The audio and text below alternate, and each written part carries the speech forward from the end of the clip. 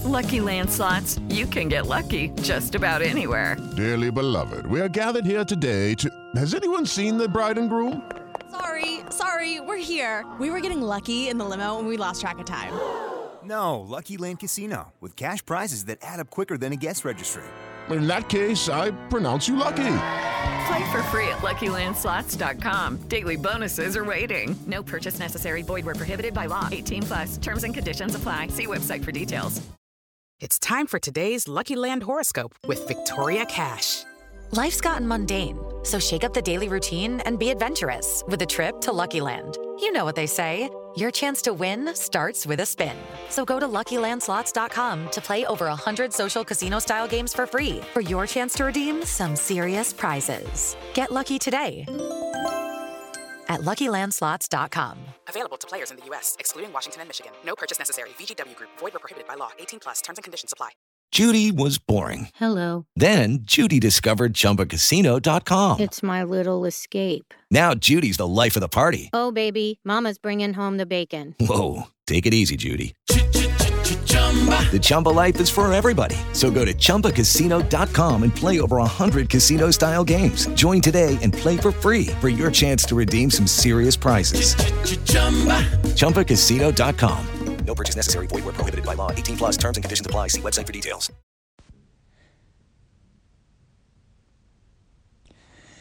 Hello, welcome to the Snooker Scene podcast. I'm Dave Hendon. It's not really a new season preview for the good reason that the new season, of course, has already started. We've had the World Cup, but it's just a little catch-up. I guess it's also a man talks to himself for 20 minutes because I don't have a guest. But, you know, I'm not Bayswatch. I don't have their budget. But we're going to look forward to the Riga Masters, which, of course, starts on Friday, first ranking event of the new season, and also just catch up on what's been happening of late. I guess one of the big stories after the World Championship was that the Snooker Scene editor, Clive Everton, has been awarded the MBE. He'll be going to the Palace in October to pick it up. And my word, talk about overdue. I mean, Clive has been working in snooker for about 6 decades now in various roles, obviously as a journalist and very well-respected commentator. But a lot of people, I think, don't know also some of his roles behind the scenes. He founded, for example, the IBSF. The Masters was his idea because the sponsorship agents for Benson Hedges approached him and asked him for a format for a snooker tournament, and he came up with the Masters and lots of other things as well that Clive's done for snooker and billiards over the years. So I know he was very proud to get the letter from the Palace, and it's thoroughly deserved. I guess it begs the question, though, who else in the snooker world should be getting an honour? And I think there are a couple of potential candidates. One of them, quite an obvious one really, Barry Hearn. I mean, not just for what he's done for snooker, but across British sport. Barry, for decades, has contributed so much, and he's got his charitable foundation as well. To me, he should get a knighthood, but we'll see. It is a bit of a labyrinthine process, the whole honours thing, because I know that a couple of years ago it started for Clive with Terry Griffiths actually wrote the original letter, and then there were other people who got involved, and I spoke to Terry then. So 2 years it took before the honour was bestowed. So for all we know, there might be a process going on for Barry Hearn. I think the other person you could say probably should get something is Mark Selby. He's won 3 world titles. I seem to remember Mark Williams got an MBE having won 2. Obviously, he's won a 3rd since then. But yeah, Mark Selby again, he's very professional and does work for charity as well alongside his sporting achievements. A lot of people, of course, will say, well, the honours system is kind of corrupt. A lot of politicians seem to give it to party donors, all that sort of thing. Also, there is no British Empire to be a member of anymore. But if we're going to have an honours system, then it should go to people who've contributed to their chosen field, and certainly Barry and Mark have done that, as indeed has Clive, and good luck to him for his trip to the Palace. One of the other things that's happened since the Crucible is, of course, the Women's World Championship went to Thailand, where it seemed to be a big success, actually, and it certainly was again for Rhian Evans, her 12th world title. Quite incredible, really. And I think very satisfying for Rhian, because she, of course, had won it all those years, and then On Yi from Hong Kong came along and sort of challenged her supremacy, but Rhian's got a title back and could well be in the Champion of Champions, because the Women's World Championship has been added to the list of qualifying events. It depends on what happens in tournaments on the professional tour that are coming up, but she could end up in that, and that'd be great for her and good for the women's game as well. Some people have said, well, she should get a card for the tour. She has had one before, I think it's worth pointing out. I think it's also worth pointing out she did go to Q School and didn't fare too well, and that's no diss on Rianic, it's just a fact. So it's a bit of a balance as ever. Do you go entirely on merit? Because there's no men's tour, it's the professional tour, it's open to men and women, but women historically have had fewer opportunities, and indeed in the old days of the British snooker clubs, you would not take your daughter to them, so they played less, and of course they didn't see women play snooker on television, so maybe weren't as inspired to take up the game as boys. So would having a woman on the tour maybe redress that balance? That's an argument, and people will have their own views, but it'd be great to see her in the Champion of Champions. That would be great for her, and also I think because she lives quite close in Coventry, she's from the West Midlands, so I'm sure she'd bring plenty of people along to watch and cheer her on. Also just finished the Pink Ribbon event in Gloucester, which is a big charity event run by Paul Mount, very well established, won by Stuart Bingham. Of course it was won by Stuart Bingham because he's such a great supporter of Pro-Ams and just loves playing snooker. I think he's got one of the great attitudes. Have Q will travel, playing anything, and he's got a great record historically in Pro-Ams. He used to go to Pontins, Prestatyn a lot. He'd go anywhere and play because he just loves playing, and it's a good little sharpener for tournaments to come as we start to get into the meat of the season in the next sort of couple of months. But a great event that as well, an important one for the charity, for Paul. Of course, it's very special for him and his family as well. So good to see Stuart and others supporting that.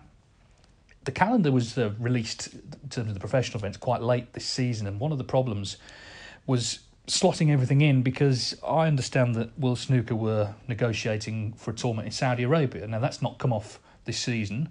It may happen in the future, but that kind of put into doubt where the other tournaments were going to go. They've switched a couple of the Chinese events around, the International and the World Open, and the European Masters, which was in October before, is now going to be in January, straight after the Masters at the Ali Pali. It's a little bit frustrating for some of the players, I think, trying to plan holidays, trying to plan their year. And also, again, it's not great in terms of, you're in China one week, you're in Britain the next, you're somewhere else the next. It's not ideal, but it's worth pointing out that it's not easy dealing with broadcasters and sponsors and trying to keep everybody happy. And as I say, also trying to get new events on the calendar. It's very difficult, actually. It's kind of one of the problems with being in this thriving era is there are so many events. Championship League, for example, that will be on, I'm told, but we don't quite know when they're going to fit it in the calendar, because it's always traditionally after Christmas, but looking at the calendar, there don't seem to be enough days to actually play the 16 days before the World Championship. It may be that they finish it after the World Championship, which I'm not sure anyone would really look forward to, because obviously after the Crucible, people just like to kind of stop and have a break. We shall see, but as I say, it's a good problem to have. There's so many events, and of course the prize money as well is going up and up. It's 14.5 million confirmed prize money, and there's 2 potential £1 million bonuses, neither of which I think are going to be paid out. One is for winning all 4 Home Nations events, as we know. That's just very, very unlikely. I mean, to win 4 ranking events is going to be very tough, but to win the specific 4, just very unlikely. But it always gets a little bit of publicity ahead of the Home Nations. The other £1 million bonus is for 20 maximums in a season. We've had 1 so far, Tom Ford.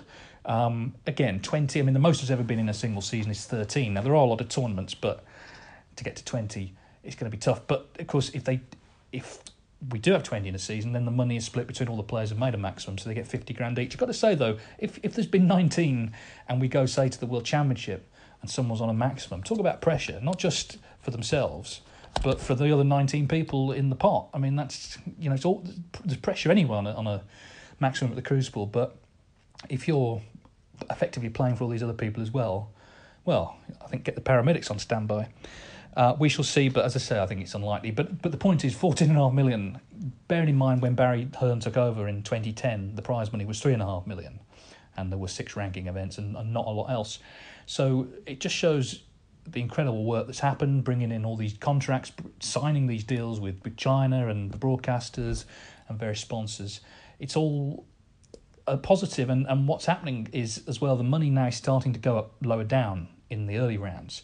You can earn a good living from snooker now without actually having to do all that much. You can win a few matches, get to a few last 16s, and you can earn 100 grand. That's a fact.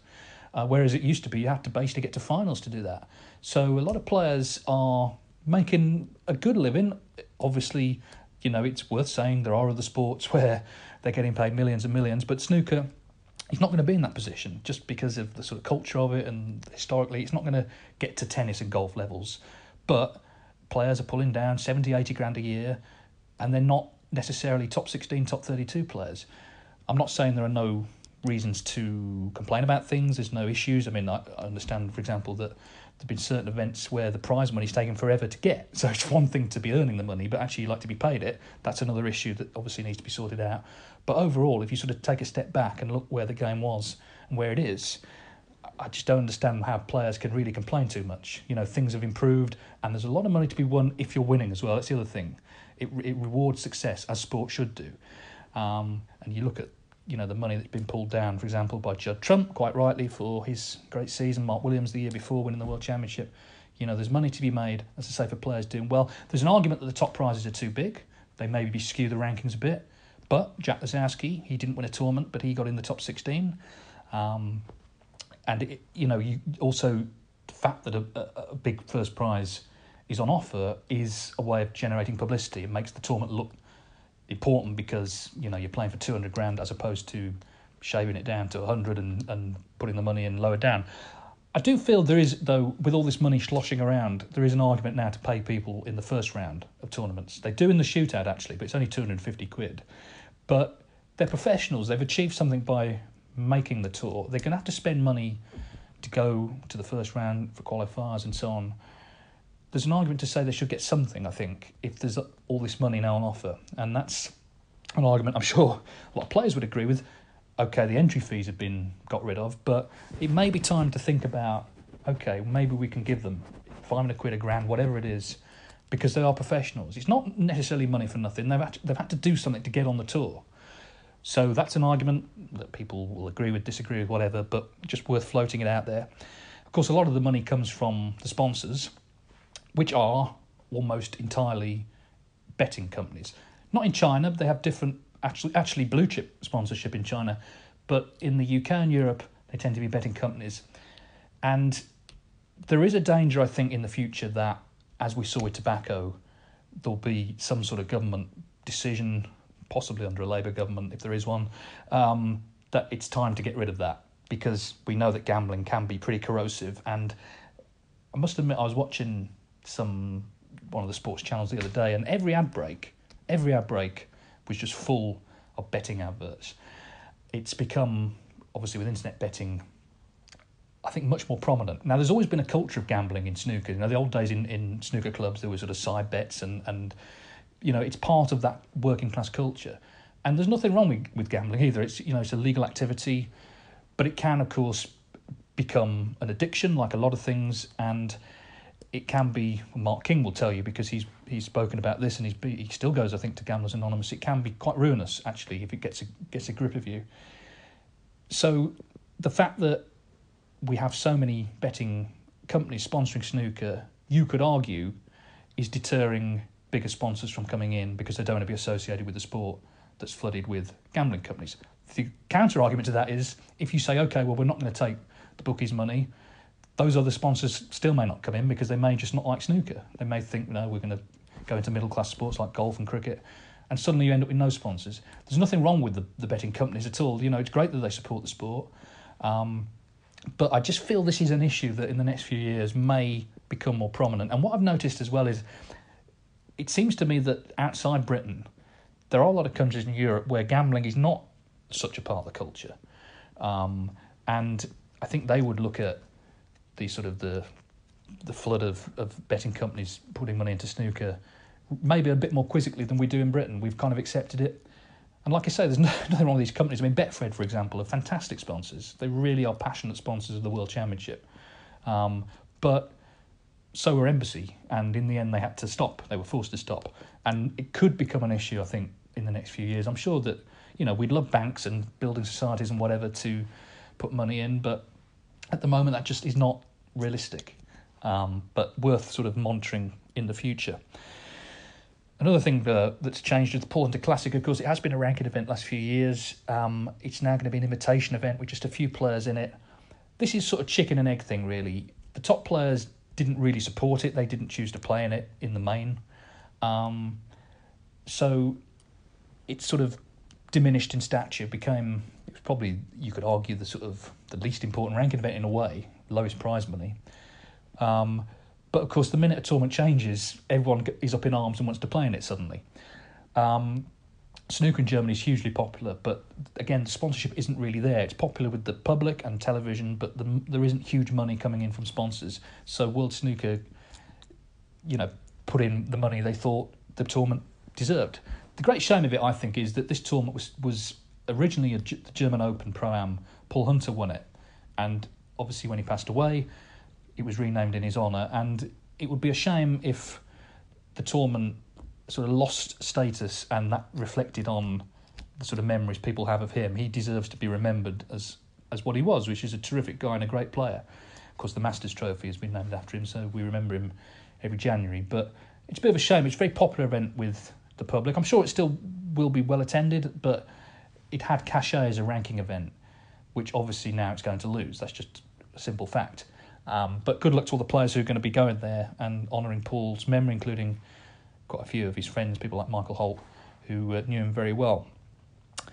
That's the present. The past, which we've been looking back on this week, was 50 years of Pot Black. First broadcast July the 23rd, 1969. So 50 years ago, 3 days after Armstrong and Aldrin walked on the moon, in fact. But it was one giant leap for snooker, actually, because it was the first snooker shown on colour television in the UK. It was on BBC Two. Sir David Attenborough, as he was to become, was the controller of BBC Two, and he wanted to showcase the colour service. And snooker was an obvious choice in a way because of the colours, but also quite cheap to produce. It's indoors, you don't need many cameras. Ted Lowe had been commentating sort of on an ad hoc basis on various things, going into grandstand frames between Joe and Fred Davis and bits and pieces, in black and white, of course. Ted used to sit in the audience, that's why he had to whisper. He was known as Whispering Ted Lowe. He had to whisper because he was literally sat in the audience to keep his voice down. But obviously, it's obvious to say this, but black and white television, it's quite hard to follow what's happening in snooker. I mean, there's this sort of quote attributed to Ted for those watching in black and white, and no one quite knows how that quote ends. It's something like the yellow's behind the pink. No one quite knows, and he may never have said it. I'm not so sure he did, but anyway, it sort of illustrates the difficulty of watching in black and white. When the colour service was introduced, most people didn't have it still. Most people still had black and white televisions. But Pot Black became hugely popular. It didn't take long for it to become the second most watched programme on BBC Two. And it played a huge role in publicising snooker, putting it on the map. For the players at the time, they were sort of scratching around. There was only really the World Championship, and they tried to top up their earnings playing in holiday camps, doing exhibitions. But of course, now they're on the television. Suddenly they could charge far more for that because they were, it was as seen on TV. So Pot Black, it was one frame a week. In the sort of context of the tournament snooker we see today, you'd think not that important. It was hugely important to do well in it, to be seen every week playing on it, and then you could charge for exhibitions and holiday camp engagements. It was a massive thing. And of course, what it also did, because it was so popular with viewers, was it persuaded broadcasters that snooker was something worth showing. And eventually, and it didn't take that long, we're only talking really about 10 years, eventually the BBC and ITV started to show tournaments. Tournaments were pulled out the air by people like Mike Watterson, who sadly passed away earlier this year, great promoter. He started coming up with formats to satisfy the interest in snooker, and then we had the boom in the UK, and the rest is history. And it all started with Pot Black. It all started with David Attenborough. I mean, he's basically a living saint now, isn't he? He's just so revered for his work in television and the natural world. But snooker fans as well have every reason to be really thankful to him for taking this step, and happy birthday to Pot Black. It was brought back a couple of times. It ended in 1986 because, of course, by then there was a thriving circuit and it had outstayed its usefulness, I guess. They brought it back in the 90s. On a previous podcast, we talked to Neil Folds, who won it under the time frame format, which was a bizarre thing involving stopping a clock and indeed starting a clock. Ran for a few years, and then they brought it back again in the 2000s because grandstand by that point they had no sport basically, so they thought, well, we'll fill an afternoon with snooker. They brought it back, but really the halcyon days were, I guess, the 70s and the early 80s when the great stars of the game played in this programme, and many people were inspired, many players were inspired. It was the first for some of them, exposure to snooker. Alan McManus said his first time he'd really seen snooker was on Pot Black. He wasn't really that interested in it until he saw it, and well, as we know, he went on to have a great career himself. Speaking of Scots, of course, John Higgins and Steve Maguire won the World Cup. I guess it wasn't that much of a surprise, really, for two reasons. One, they're great players, that's obvious. But two, it's only a two-man team, so it's very important to get on. Now, I know for a fact in a previous World Cup, there were two players in the same team who never spoke, apart from when they were actually playing. They never saw each other, never had dinner with each other, and they didn't win it. But John and Stephen, they've known each other for a long time. They practice together, they get on well, have the same sort of sense of humour, all that sort of thing. And you could see what it meant to them as well, particularly Maguire. He seemed really, really delighted to have won for Scotland. First time they'd won it since 1996, although it's only been held, I think, 4 times since then. So terrific victory for them. I've got to say, though, the format of that tournament, I think, leaves a lot to be desired. You have 5 days of round robin, and, of course, you don't get a point for winning a match. You get a point for every frame you win. So it's quite hard to sort of follow, really, until the last day of the round robin, where it can get exciting, although actually I think 3 of the 4 groups have pretty much been decided. And then suddenly we have the knockout played over 2 days, and then it's over. And I think a lot of people also would say 3-man teams would be preferable, but I understand why it's 2-man teams. It's a way of getting more countries in, showcasing the international aspect of snooker. And that's the thing I think it's worth saying. I'm trying to be quite balanced in everything I discuss, because there are actually 2 sides to a lot of these issues. You know, you go on Twitter and people thunder away and you'd think, oh, right, okay, so there's only actually one opinion. But there isn't. There's lots of different reasons that these things happen. And one of the reasons that there are 2-man teams is because they want a lot of countries, and they maybe would struggle if they had to expand that to bigger teams. But I'm not sure the format is that great, actually. And I don't know what snooker fans think about it, but I just feel a World Cup, it's a big opportunity to show a sort of different side of the game, a team side of the game. The old one in the 80s, actually, talking about Mike Watterson, again, one of his promotions, that was a really good one. That was a three-man affair. But I suppose the counter, again, to that is there weren't many teams, basically 8 teams. In fact, the first year it was held, 1979, Scotland didn't have a team, just didn't have 3 professionals who could play in it. Of course, that all changed later on with the arrival of Stephen Hendry. So the first ranking event of the season is the Riga Masters. It starts on Friday. It's live on Eurosport and the Eurosport Player. Neil Robertson will be defending the title there. It's wide open, though, because there's only, I think, 5 top 16 players in it. A few didn't enter, and a few got beaten in the qualifiers. Of course, first snooker of the season, they were always going to be vulnerable. So big chance, potentially, for someone to come through and win their first ranking event, maybe get in the champions, all that sort of stuff. Having said that, Neil Robertson seems to have a particular skill at winning the first tournament of the season. I think he's done it 4 times in the last 6 years, which is particularly impressive. So I guess he's the man to beat. I don't know how much he's practiced. I know he's been in Australia, but he had such a good season last season. 6 finals, 3 titles, and he'd be looking, I guess, just to carry that on this season. And it's going to be interesting, I think, to see how the season unfolds in terms of who does what. Of course, Judd Trump is world champion. There'll be a lot of expectation on him, a lot of people closely following how he does. First-time world champions, it has to be said, usually struggle, but I get the feeling he won't. And I think one of the reasons is there's just so many events. And also, this was the big thing that he was looking to do, win the World Championship. It was the last piece in the jigsaw of his career, really. He's done that, and you know he's not even 30 yet. He's done that, so I'm not saying he can relax, but that issue's been put to bed. He's world champion. It may be now that you just focus on playing and trying to hoover up as many titles as you can. But I think it is a big season for a couple of players in particular. One is the man I mentioned earlier, Mark Selby, who has lost his number 1 spot. He's down to 6 in the world now. He struggled last season. He won that title in China, beat John Higgins in a terrific final, China Championship, but didn't really threaten to win anything after that. And I don't know, I think Mark wouldn't mind me saying he is a bit of a... He does dwell on these things. I think he would have been looking at that and thinking, okay, why has it suddenly started to go wrong, and how do I put it right? Now, we'll find out if he's answered those questions, I guess, when the season gets underway properly. But it'd be interesting to see. I thought his exit of the World Championship, he lost to Gary Wilson, kind of summed up the season for him, really. It was just disappointing. His performance was disappointing, and in the end, you know, he lost in the second round. So be interesting to see how he fares. The other player I think has got to really start to pull his socks up is Sean Murphy, who had a pretty calamitous season, really. He got to the final in Scotland, but other than that, I think he had 8 first-round defeats and in ranking events. And, you know, the problem, obviously, with the 2-year system is if you have a bad year, the second year is so important. And if he doesn't start going deep in tournaments, then he could be out the top 16. That's a very real possibility. You've got to think that won't happen because he's, you know, such a good player. But he had a lot of distractions last season. I noticed he's resigned, hasn't he, from the Players' Commission, or the WPBSA board, I think. Anyway, he's resigned from something. He seemed to have a lot of other things going on. He moved to Ireland, so that was kind of an upheaval. Maybe now that's all settled down, he can focus more on actually playing. Of course, he entered the Open Golf Championship as well. The qualifying, shot 84, so didn't take part at Royal Portrush last week. But I think Selby and Murphy have been such ever-presence the last sort of 10, 15 years on the tour. You know, we're just used to seeing them at the business end of tournaments. Suddenly, I think it's a big season for those two. Truth is, though, it's a big season for everyone, isn't it? There's some big prize money and big tournaments to be won. We haven't mentioned Ronnie O'Sullivan yet. I say we, I'm the only one talking, but I haven't mentioned Ronnie O'Sullivan yet.